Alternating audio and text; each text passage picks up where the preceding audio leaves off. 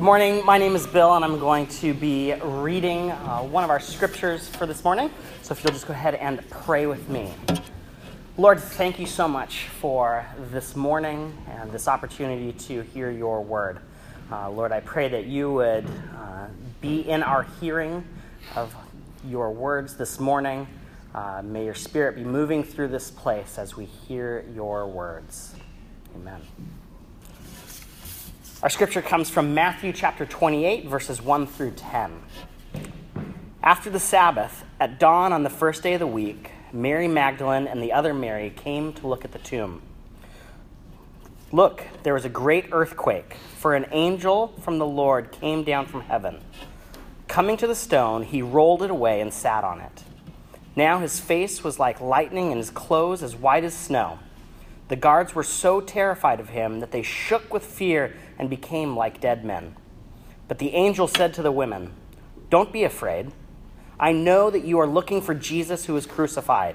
He isn't here because he's been raised from the dead, just as he said. Come, see the place where they laid him. Now hurry, go and tell his disciples, he has been raised from the dead. He's going on ahead of you to Galilee. You will see him there. I've given the message to you." With great fear and excitement, they hurried away from the tomb and ran to tell his disciples. But Jesus met them and greeted them. They came and grabbed his feet and worshipped him. Then Jesus said to them, "Don't be afraid. Go and tell my brothers that I am going into Galilee. They will see me there." May God's word shape and form us. Christ is risen. Christ is risen. Awesome. So, my junior high crush. You guys have all had little crushes, right? In junior high, growing up, in high school and junior high. Well, I really liked this individual, this gal in my classes, and but whenever I was face to face with her, I couldn't speak right. I couldn't speak straight. I was nervous. My heart palpitated, and everything just messed up, didn't come out straight. But when I was alone, I obsessed about her. I was infatuated.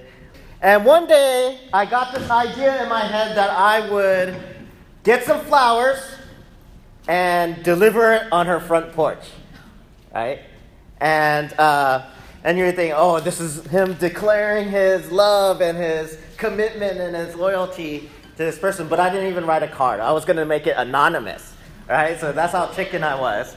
And so I went to her house, rode my bike, went to QOC or something, bought some flowers, and went to her house and dropped it off on her porch. But it took me a while to actually commit to setting the flowers down. So I would go, put it on the porch, run away, come back, no, go, just hoping that they didn't have cameras or, But I finally left it. It took about a couple of hours to finally decide to commit to leaving the flowers there on the porch. And I rode away. And couldn't sleep that whole night. I was like, boom, boom, boom, boom. What am I doing? Stupid. Chris Farley routine. And the next day at school, went through classes, and she was there, and I was sweating bullets. I was nervous. What's she gonna say? Did she know? Did she get him? How did she respond? I was trying to read her face. Like, is she smiling? Is she happy? Is she just like blah? And finally, she actually comes to me and says, "Did you leave those flowers?" And like caught red-handed. And I said, "No." The reason why I tell that story is I want to ask the question. I want us to think about how far will you go when you think you're in love? Right? How far have you gone in the past when you've been in love? Or you've been infatuated? Or you've been obsessed? Or you've had a passion for someone or something? And sometimes that's puppy love or that's like junior high love, but I went a long way, right, to express myself to someone. Even though I was kind of anonymous, I was kind of chicken, I went a long way to express myself. But the deeper question I want us to ask is this: how far will you go to be with Jesus? How far will you go to be with Jesus? And will you allow yourself, your heart, your soul, to be moved by the gospel? To be moved. Right? It's easy when we are young to be silly. It's easy when we're young to do stupid things. It's easier when we're young to be vulnerable and to put ourselves out there, right? But now, maybe it's cynicism, maybe it's suffering, maybe it's pain in our life, maybe we've become a little bit porcupine-ish with our hearts, right? Protecting ourselves. It's harder to really say, as adults, I'm really into that, or I need that person, or I believe in that, or I hope in this with all my heart, right? If this doesn't happen, I'll be so depressed and so much despair. Will you allow yourself to be moved by the gospel? Will you jump into life and adventure that Jesus Christ has for you? Are you with me, church? Amen. And I was reflecting on this, like, how far would people go to show love, to express love? And my mind immediately went to my parents. My parents were immigrant parents. They immigrated. My dad is just now looking to be naturalized, but they've been here for 43 years in the States. And he's just now getting naturalized. But the things that he went through, that my parents went through, in order to give us a good life, right, in the United States, in order that we could get an education in the U.S., right, in order they came, they didn't speak the language so well, they weren't perhaps seen, respected as much as they were respected among their peers or among other Koreans. Things were confusing, customs were different, the way you raise your children were different, and we didn't have a lot of money growing up, so there was a lot of difficulty. But I just remember the sacrifices that my parents made over and over again so that we could just have things. Right? I knew that there were times we couldn't pay the bills, and I remember one of my birthdays, all my friends had the Atari, the joystick, the Atari. You play Pitfall and Donkey Kong, and I really wanted one. And I could just see like the pain in my father's eyes, like, oh, maybe we'll see. And the day on my birthday, him coming back with just an Atari box, and the joy in his face, I never felt bad that he gave me that Atari. I knew that he had just calculated everything and just wanted to give it to me. And so sacrifices. I remember my father late at night in my bedroom, waking up 2 a.m. in the morning, waking up, and he'd be kneeling beside my bed praying quietly, right, with his hand on me. And those kind of moments, you're like, oh, I'm loved, right? You're loved when someone's loving you when you're not supposed to be paying attention, when you're asleep, right? When they're loving you, when they put that, like, here's a good movie, like put the blanket over your child or over your wife or your spouse while they're sleeping, but like maybe they're awake and they'll know that you're like caring for them by putting that blanket on them.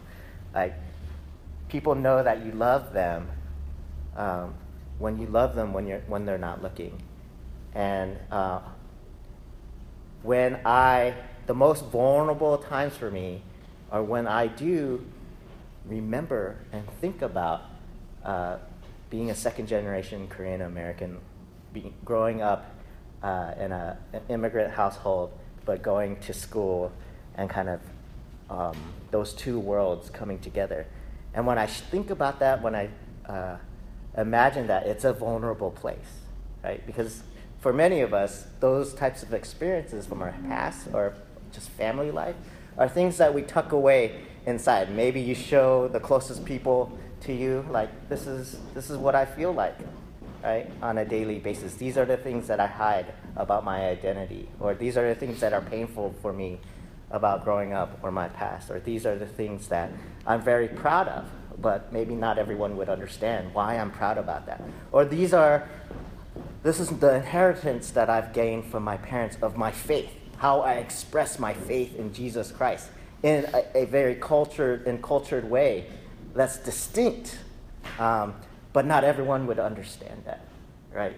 I know that, if I were to go at 4 a.m. out, I could find old Korean grandmothers or grandfathers or men and women praying every day at 5 a.m. at an early morning prayer service. I know that. And for a lot of people who walked into that situation with people wailing and crying and like, 아버지, 아버지, 주여, 주여, right? It'd be like, that is weird. That's a foreign expression. But I would walk into that situation and be like, yeah, I get it, right? That's a part of my experience. I understand it. And that's something that I hold in me. How far would you go to believe again?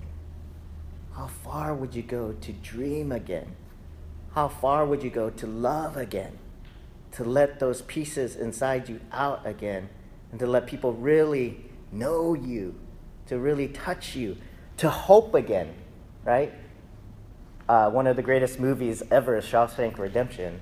What did they say? Hope is a dangerous thing. Red says that. Hope is a dangerous thing. Why? Because when you hope, you let your heart out there. And if things don't pan out, you're vulnerable to really getting crushed, right? So we are very careful in the ways that we hope and put ourselves out there, because life is hard, Crap happens, and when that happens, sometimes our hearts get stomped. I'm going to move on from that. The reality of death. Jesus was dead when we come to our passage here in Matthew. And by all accounts, the Jesus run was over, right? Maybe for some it was a fad. Maybe for some it was just, momentum, just energy. And for the casual observer, the story had abruptly ended, right? And part of what Matthew does in his gospel, what he does so well, through the Passion, if you got a chance during Good Friday or this week in Holy Week to read some of the Passion stories, some of the scriptures in Matthew, Mark, or Luke or John. But Matthew depicts the reality of Jesus' death so vividly, right? We see his suffering, right? The details of his torture, how he was mistreated, how he was whipped, how he suffered, and finally died. And it's clear he was dead, dead, dead. All of Jesus died. Not just his body, not just his soul. He died. And that's one of the part of what we believe as Christians, is that Jesus entered fully into the reality of death and then emerges from it. Fully into the reality of death and then emerges from it. And that's where the power is. That's where the miracle is. That's where the amazing is. And that's where the understanding and the compassion of Jesus comes from. That Jesus has gone all the way to where any of us could ever go, to the deepest depths, to death itself. And none of us can say we have control over life and death. None of us can say, I can die and come back to life. None of us can say that. And it's but Jesus went into that place and came out. Amen? You can't have Easter without Good Friday. Right? And you can't have the empty tomb without the cross. On the flip side of that, you can't have Good Friday without Easter. On the flip side, Good Friday without Easter is hopelessness and despair. Right? If you don't have Easter, it's just dead. Right? It's hopeless, right? I think that's where a lot of the disciples were. They had scattered. They were in hiding. They didn't know what to think. Like, Jesus, our friend, our rabbi, the one we've been rolling with for all these years, we've been so intimate with, is dead, right? And they're feeling the death. They're feeling the reality of that. They're feeling hopeless and in despair. So Good Friday without Easter is hopelessness and despair. It's really important. Easter, the resurrection, matters. It's crucial. And the cross without the empty tomb is powerless as well, right? A cross, if you don't have the empty tomb, it's just a cross. It's a Roman symbol of torture and punishment. So let's look at the passage. Verse 1. It says, after the Sabbath, at the dawn of the first day of the week. We'll stop right there. Every gospel mentions this detail, that it was in the morning, at some point in the morning, on the first day of the week. On the first day of the week, which would be Sunday, because the Sabbath in the Jewish culture was the last day of the week. So the first day of the week was Sunday. And so every gospel talks about the first day of the week.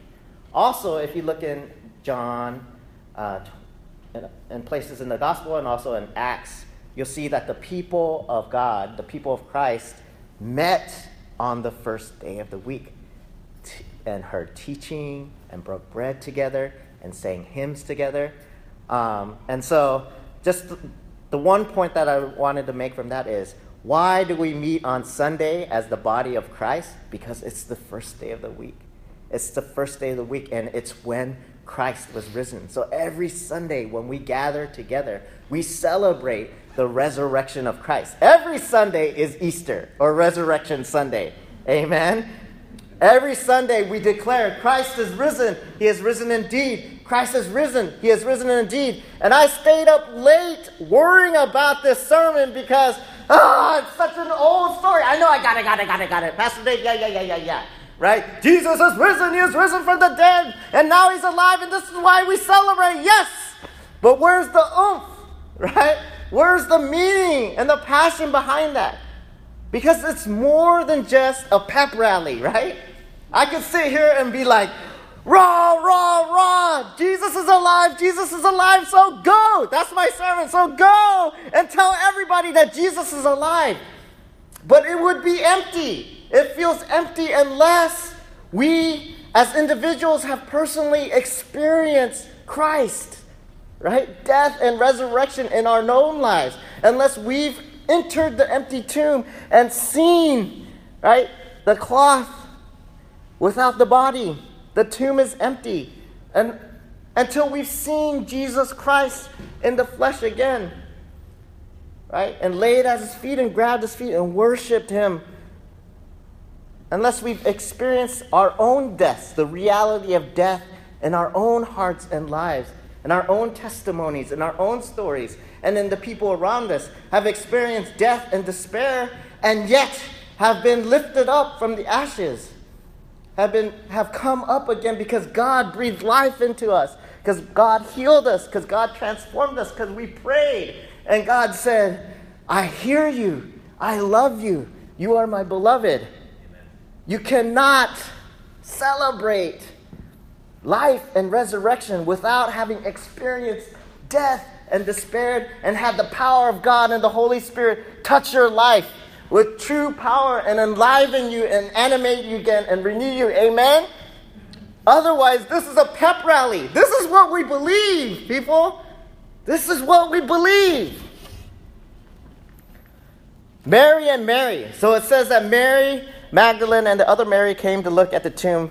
All of the gospel accounts have some form of a group of women, right? Whether it's Mary and Mary or Mary and Mary and somebody else, or just a group of women. But we know that there was a group of women ever since Jesus in Galilee, right? From his hometown. Ever since he emerged from his hometown, there were a group of women who followed him. And it said they served him by providing for him, whether it's homes, whether it's resources. And they were there at the death of Jesus when he died, weeping and mourning right? Praying, looking to serve, looking to touch. And here's Mary and Mary coming, and it says they came to look at the tomb. Why did they come? What was their motivation? A lot of times we assume that, Mary and Mary went in totally oblivious. Like, they came in oblivious and the tomb, Jesus wasn't there. But if you look at the previous chapter, even the Pharisees and even Pilate knew that the Christians and Jesus had talked about, in 3 days I will rise again. And that was one of the concerns. The Pharisees came to Pilate and said, hey, Jesus talked about raising again in 3 days, so let's put some guards at the tomb, right? Because who knows, they're going to come in 3 days and steal his body and say, see, Jesus was raised again. So they knew that. Everyone knew that. So we can assume that maybe Mary and Mary probably knew that and remembered what Jesus said about being raised from the dead in 3 days. So I'm thinking, why are they going? Perhaps they're going because there's not closure, right? There's still something compelling them, or they still have some hope in their heart, like, what's next? It can't be over. It can't be over. Something's next. Something's coming. Maybe Jesus will be risen from the dead. Or maybe they aren't thinking about resurrection. Maybe they're just really loved Jesus. And they really wanted to keep being near him. They wanted to go to the tomb and see, just as we visit cemeteries and graves of our loved ones, they want to remember, they want to be around, they want to love. But we know that Mary and Mary were devoted to Jesus. In chapters before this, they wanted to be around Jesus. They wanted to hear him teach. They wanted to sit at his feet. They wanted to be around him. They wanted. When was the last time you wanted something that your heart desired to be with God, to be with Jesus? When was your first love? Do you remember when you first fell in love with Jesus? When you first fell in love with Jesus, right? Do you remember when the fire burned in your heart for Christ? Mary and Mary were wanting to mourn. Mary and Mary were wanting to be at the tomb. They were wanting more. They were wanting to touch Jesus again. They were wanting to express something. They had maybe residual hope and anticipation. And there were guards at the tomb placed by Pilate there. But the scripture says that there was a great earthquake. Remember last week we had earthquake, the word earthquake, when Jesus in the triumphal entry enters Jerusalem. The whole city shook like an earthquake. In the same way, there's an earthquake here at his resurrection. There was also an earthquake when he breathed his final breath. Right? Jesus breathed his final breath. There's an earthquake. Temple veil was torn in half. But here there's an earthquake. I love that there's an earthquake, and it also says that there was an angel of the Lord who came down from heaven, and his face was like lightning. Lightning and earthquakes, disasters. And these are all things that are way out of our control, right? No matter how, it's the great equalizer. It levels the playing field for all people, whether you're rich or you're poor, right? Whether you live in the States or you live in Mexico or you live in Canada or wherever you live. If you live in the Middle East, it doesn't matter. An earthquake comes and your life can be turned upside down, right? That's why we buy, right, natural disaster insurance, because of the great Seattle quake is going to come someday. and we want some amount of security. But ultimately, we know that no matter how much control we think we have in our lives, we are not completely in control, right? Natural disaster can hit, disease can hit, lightning can strike. I think that's amazing. It demonstrates the power of God in the world and in our lives, right? That no matter what, God is in control, right? God is powerful beyond all things. God can give and God can take away. And that's a power that's way bigger than us. And it's something that taps into our fear. Our base desire is maybe a desire for security, and one of our basest emotions is fear, right? And this earthquake and this lightning taps into that fear. And you see that the guards, in verse 4, the guards were so terrified of him that they shook with fear. And again, the same words from seismos, right? They shook with fear, earthquake. Right? But it's interesting that the guards shake with fear and they became like dead men. Like their fear caused them to be like they were dead, caused them to be paralyzed. And we understand that, right? How fear can paralyze us. Right? When we're afraid, just like when the girl said, "Did you leave those flowers?" Right? Fear paralyzes us. And I think the point, a lot of times people say, Christianity or faith, religion is kind of a crutch, right? It's an avoidance of problems, it's avoidance of suffering, and just kind of gives you this feel-good feeling so you can get through the day. We're all happy people, right? But I think actually following Jesus and faith is actually embracing more deeply the reality of life. Right? It's not feeling fear.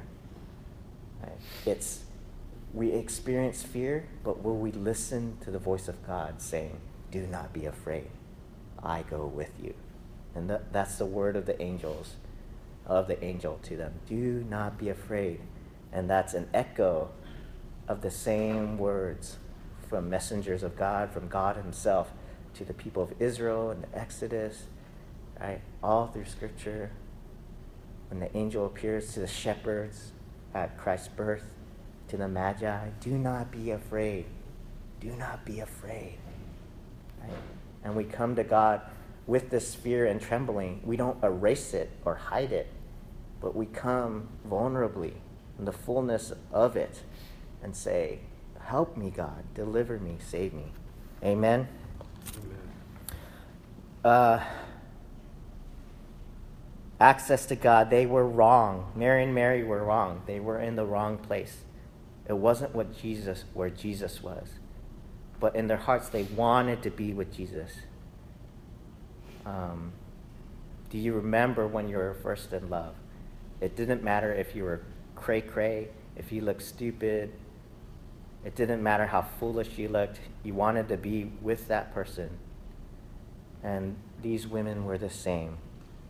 It didn't matter. The other disciples, a lot of the other disciples were nowhere to be found, right? They were scattered, it said. After Jesus' death, they scattered. They were afraid. They were in hiding, perhaps. But these women exposed themselves. They were out there. It didn't matter. They wanted to be where Jesus was. It's like, my Lord. They're out there. They're claiming Christ. So the angel says in verse 5-6, "Don't be afraid. I know that you're looking for Jesus who was crucified." And he says, in the NIV it says, "He isn't here, he's risen." Right? He's been raised from the dead. He isn't here. It's the empty tomb. Right? We should go around with necklaces of empty tombs instead of crosses. I think that should be the Christian symbol, right? You like my empty tomb cross? Woo! It's empty. Look, there's bandages in there where Jesus was laying, and there's even an imprint in the dust right there. Look at that. Empty tomb. Right? He isn't there. Why? And then in John, I think it's John, why are you looking for the living among the dead? He isn't there. Right? And later in this passage, you see Jesus has already moved on ahead of you. He's going to meet you later down over there. Right? He's moving. Life moves. It goes forward. And sometimes sometimes we hold on to things that are dead, right? When we should be moving forward, right? And we're like, you can't move forward if your hand is holding on, right? Just like Jesus said, no one who has his hand on the plow, right? When I call him, can have his hand on the plow and follow me at the same time. You got to let go. What are those things for us? Like, we just can't let go because for some reason, we like the stench of death. And like, death becomes me, right? I want to put mummy clothes on me and feel death. And it's so hard to let go because we become comfortable with that. We become comfortable with who we are in that situation or the things that we've lost, right? The things that are gone. And life is moving on ahead. Jesus is not there. Jesus is not there. He's not there. He's risen and he's going before you. And we're sitting here, no! Wilson! It's like, here's reality over here. Here's life and relationships and love and Jesus Christ wanting to breathe new life into you and give you new life. And we're holding on to this over here. It's like a snake during molting season. I want my shriveled skin. Don't go. And over here is like, don't you want that oily, smooth snake skin so you can slither through the grass? And we're like, no, give me this shriveled up. Right? We hold on to crap. But I said crap on Easter. Don't be afraid, he's not there. Come and see. And they say, come and see the place where they laid him. Right? And in their words, you see kind of this pattern, this threefold pattern. Come and see, verse 7, come and see that he is alive. He's not there. Right? First it says, do not be afraid. Come and see. Then go and tell. Do not be afraid. Come and see. Go and tell. And in verse 8 it says, with great fear and excitement. Woo! Right? I'm right. Fear is still there, right? They feel fear, and yet they feel excitement. That's living. That's what we're all striving for. How many of you like to snowboard or go mountain biking or are thrill seekers? Or like to lay out for a disc, right? You feel fear and excitement. Or roller coasters, right? Riding the roller coaster. Why the heck do we ride roller coasters? Do we all ride roller coasters? It's like you feel nervous, you want to throw up, your stomach cuts into your throat. Like, that's not a pleasant feeling. But afterwards, we're like, let's do it again. It's like so fun. Because there's a part of us that is built, right, to live life. To live the adventure, to feel everything, to be in love, to be passionate, to have our heart out there, to have our bodies like really thrown out there. Do you feel what I'm talking about? Do you remember when you were in love? It's not an old story. It is the story, the gospel message. It's a new story, and it can be new over and over every day for you. It's not an old story. It is the story, right? They feel Twitter-pated, right? They feel great fear and yet excitement, right? Cammie, when she watches television shows, maybe too much, she'll run when she'll know when a scary part's coming, and she'll run to me and hide behind me. And she'll go, no. But then like a second later, she'll start inching towards the TV again. going back to it and wanting to watch it. There's something in her that's afraid of it, and then the other side of her is very curious, right? Afraid, curious, afraid, curious. What is that? Our heart thumps. We feel both fear yet an urge to participate. We get to be a part of the greatest story ever, people. And Mary get to deliver the best news ever. The message that he isn't there. The tomb is empty. And then ultimately, we saw him die and he has risen, and we saw him with our own eyes. Woo! We saw him. Fear can either be death and paralysis for us, just like the guards, or it's the vulnerability that finally allows us to jump in and feel and live life again. And if you remember in Luke 24:32, do you guys remember the walk to Emmaus? Disciples are walking to Emmaus, a town outside of Jerusalem, in Luke 24. And all of a sudden, Jesus is walking next to them. But they don't recognize, their eyes aren't open to recognize Jesus. So they're walking alongside them, and he's teaching, he's talking about the scripture, and they're like intrigued. And then he's about to go, and they say, "No, Rabbi, eat with us." So he goes and eat with them. And all of a sudden, it says their eyes were open, and they recognized Jesus, the risen Jesus. And they're like, "Jesus, Jesus." And he says, "Now I must go." So he goes. And after he left, they were whispering amongst themselves, looking at each other. And what did they say? "Weren't our hearts on fire when he spoke to us along the road?" I knew it was him. Our hearts were on fire. Do you feel that? Do you remember that when your hearts were on fire for Jesus? When the things of God just stirred in your heart. Just, oh, come alive. We need that openness again. We need to be vulnerable again to that conviction, to that fire of life. So I have 3 things.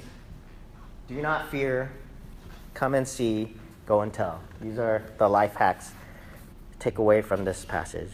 The first is do not fear, right? Fear can be death and paralysis, or fear can be the impetus to courage and faith, right? Courage is not the absence of fear, right? Courage is you have fear, but what is the choice that you're going to make? And that's the same as faith.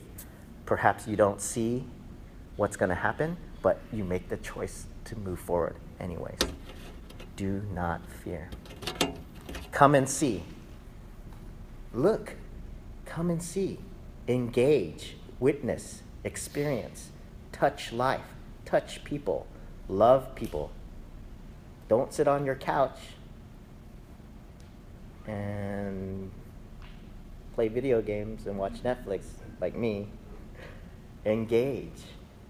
Get real with Jesus. Take your questions to Jesus. Take your pains to Jesus. Go to God and get messy. Wrestle with God. Say, "God, what about this? Why have you forsaken me?" Go into the tomb where Jesus has been dead to you and risk closure, right? Maybe there are things in your life that are unclosed, that need to die. But we're afraid to go into that tomb because we are afraid that that tomb is going to, the rock is going to close and we're going to be stuck in there. And so we don't deal with it. We avoid. We sweep things under the rug. But God is saying, go, is inviting us to come and see, to go into the tomb where Jesus was laid and trust that he's not there anymore, right? That the tomb is empty and that the tombs in our lives that have clutter and hurt and pain can be emptied as well, but through the power of Jesus and the Holy Spirit. Amen? So engage with that. Come and see. Risk the finality that indeed God is alive and that God is working, that God loves us. And discover that God is indeed not dead, but the tomb is empty and he's already going ahead of you, already working in your life. He's been working in your life. He's already paving the path, the cobblestone path to hope and new life. You need to take that step. Come and see. And then finally, go and tell. And before I say go and tell, I want to reiterate that it's come and see, like, do not fear, come and see first, then go and tell. Right? Because if we haven't seen and experienced the good news of Jesus Christ, how can we go and tell? This would just be a pep rally, right? This is not a pep rally, right? I'm not just here to fire us up and then say, let's go love, let's go out there and invite your friends and neighbors and love everybody and tell everybody Jesus is risen and he's saved. Because if that were the case, the first bump that comes along, the first time we get burned, we give up, right? Rah, rah, Jesus. It's like the retreat conversion. I believe in Jesus, woo! Right? And we were there because the pretty girls and the music, the rock band sounded okay. And we're like, everyone was raising their hand, so we're like, I'm going to raise my hand too and give my life to Jesus. And then a week later, right? What? Depth. You need to experience the life-changing power of Jesus. You need to witness Jesus in your heart and life. Jesus breathed the life into you. The women see Jesus. When they run into Jesus, what do? They see him, they grab his feet, and they worship. This is what it means to live, knowing that he lives, Christ lives. And when we meet him and touch him and receive from him, then we can go and tell. Because what we're telling is the message, the good news, that Jesus is alive and this is a good thing. Let me tell you what he's done for me. Go and tell. So my questions for us is, you have seen Jesus. My questions are, where is Jesus to you? Is he laying in the tomb? Are you running ahead to see what's next? Or do you not know? And then secondly, what does it look like to come and see and take a step closer to Jesus? For some of us, we've seen Jesus. We've experienced Jesus. We're followers. We're believers for a long time. We've come to church. But maybe you've known him for a long time, but this flame has been squelched. And the call to us is, do you not remember when your heart's burned within you? Don't be afraid. Come and see again. And for those of us who maybe, this Jesus thing, I don't know. Right? I don't know if it's true, or I don't know if it's for me, or it's been a long, long time, or the church, I just can't deal with it.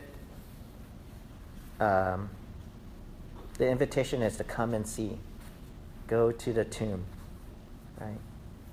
Go to the tomb and see that Jesus isn't there, but he's going before you, inviting you, saying, I have life for you. Let's pray. God, thank you so much for your word and for the cross and for the empty tomb, and that you go before us, inviting us into new life. And I pray that we would have the courage in the midst of fear and hesitation and anxiety to step forward and come and see,